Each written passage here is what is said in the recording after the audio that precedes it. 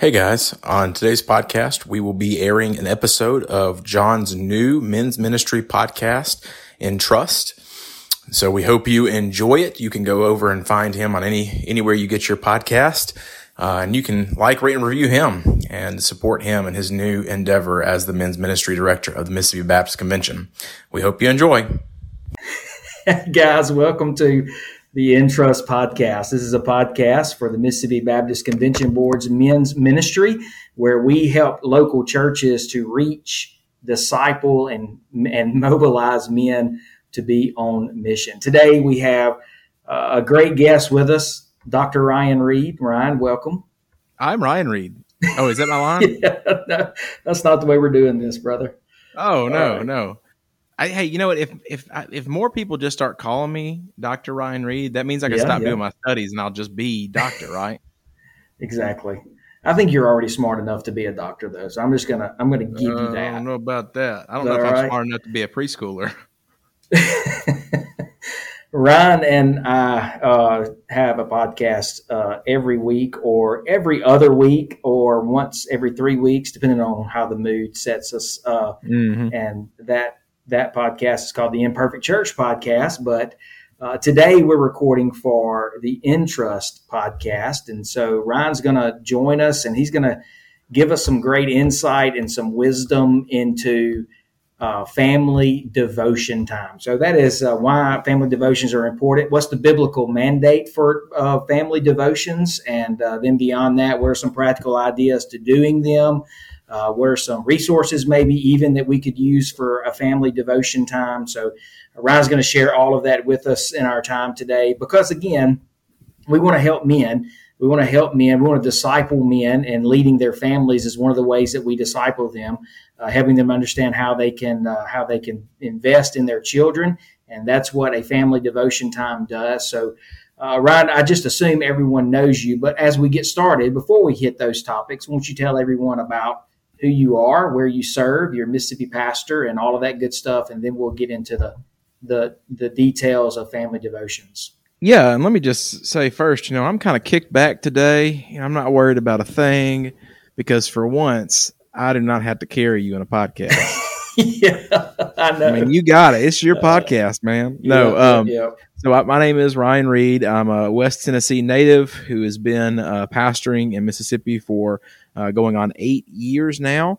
For the past 7 years, I was pastor of Midway Baptist Church in Newton, Mississippi, where I had the pleasure and privilege of meeting the Reverend Dr. John Martin and the Entrust podcast host there.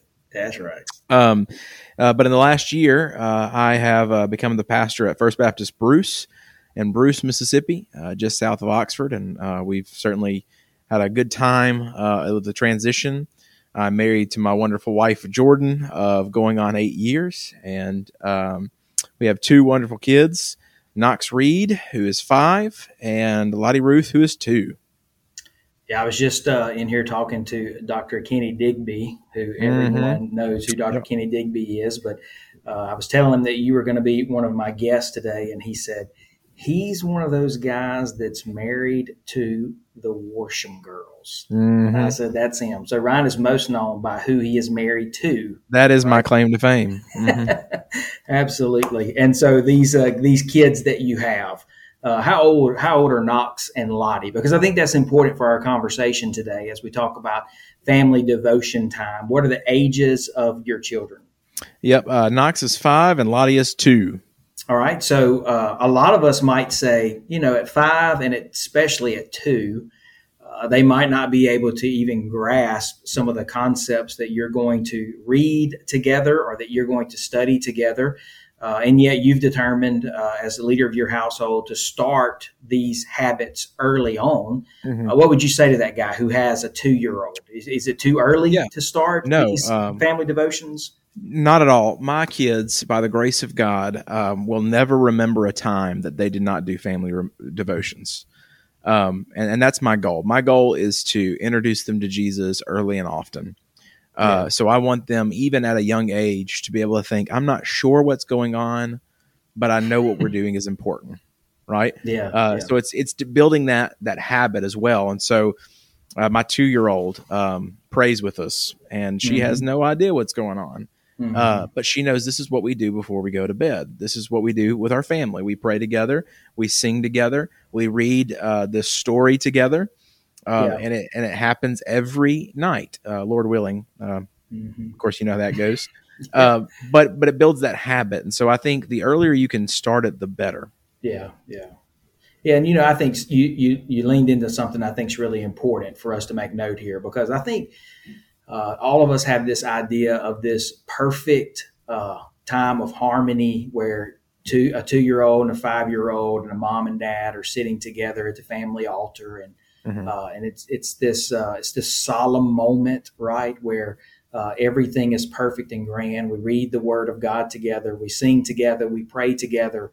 And yet that picture that we have in our mind is not the way it is, right? So it seems to be, for me, it can seem like it's more of a time of chaos at times than it is that solemn moment of worship. And I think we need to give one another some freedom in that. It's okay if it's chaos. Yeah, absolutely. I think it's it's a good reminder for us that the Lord spoke creation out of chaos and brought life out of death and wildness. And so, that's the thing. It can be frustrating sometimes as a parent when you're trying to do these things and your kids are jumping all over you. And certainly there needs to be times where, I have to correct my son. Hey, this is what we do. You need to calm down. But it's also just the freedom of it, is that we want our children to know that it's having a relationship with the Lord is not just a stoic thing, but it is fun, that we get to speak to the Lord of the universe, that we get to sing songs of worship to Him, and we get to read His Word. And so, it's chaotic most of the time, and we've done 2 or 3 family worship videos for our church where we just turn on the video camera and do our family worship. And those are often more chaotic than just a regular, Tuesday night or whatever. Right. But I think it's good just to see that, the pastor's family is a normal, chaotic family. Sure. And family worship isn't going to be this Norman Rockwell painting. It's going to be real life, but that's still okay. And I think that's something that we need to communicate with each other as we encourage people to have these family devotions. We recognize, a 5-year-old is a 5-year-old, no matter who they are, right? Whether they're Rita or Martin. Same for a 2-year-old, and also I think it's a good habit to begin, because as they get older, they're able to handle that better, because they have had that habit that we've talked about. You talked about. They've been in that habit of sitting still and listening to the Word, praying and listening to our singing together as well. So that brings up another line of questioning that I think is really important. Something maybe guys don't know what to do and that is, what is the order? So how are we spending our time together? Are you particularly you guys, are y'all reading a particular book together? Are you reading a children's Bible together, story Bible together? Are you reading the actual Word together? What is it made up of? What does that time consist of in your family devotion time? Yeah, and I think this is where age differences of your kids are going to change. But no matter what age your children are, you're looking at really 3 different aspects of family worship. And this really comes from me. If you think about the Old Testament with Deuteronomy 6 and the Shema, we are told not only that our Lord God is one and that we should love Him with all our heart, soul, mind, and strength, but that we should have His words upon our hearts, and we should teach them diligently to our children. And so that's where this comes from, this idea of we want to teach God's Word diligently to our children. We want to leave that up to Sunday school. Sunday school is good. We don't want to leave that up to the pastor. The pastor's good. But we want to take personal control of our children's education and their discipleship, because we have the most time with them. So because God's Word is the most important, and it is the thing that we most diligently teach our children, the 3 aspects rotate around that. So we're going to begin with reading God's Word together. Now, when my kids were younger and it was just me and my wife and an infant, we just would read a psalm or so. So it'd be more beneficial for us, because our 3-month-old wasn't really comprehending. He would be 6 before he started comprehending the Bible, and started quoting it from memory. 6 months old is what I'm saying. Because he was a genius. I don't know if you got that now.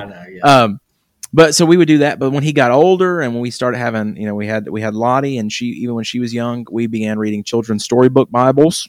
Mm-hmm. And going through a couple of those and just reading through the story. And now that Knox is getting to the age where he can kind of comprehend just a little bit more, we've moved to not necessarily a picture storybook, which he doesn't like. He likes the pictures. But moving to an older resource that tells the Bible story and then has kind of question and answers that go with that. But first and foremost, you read God's word.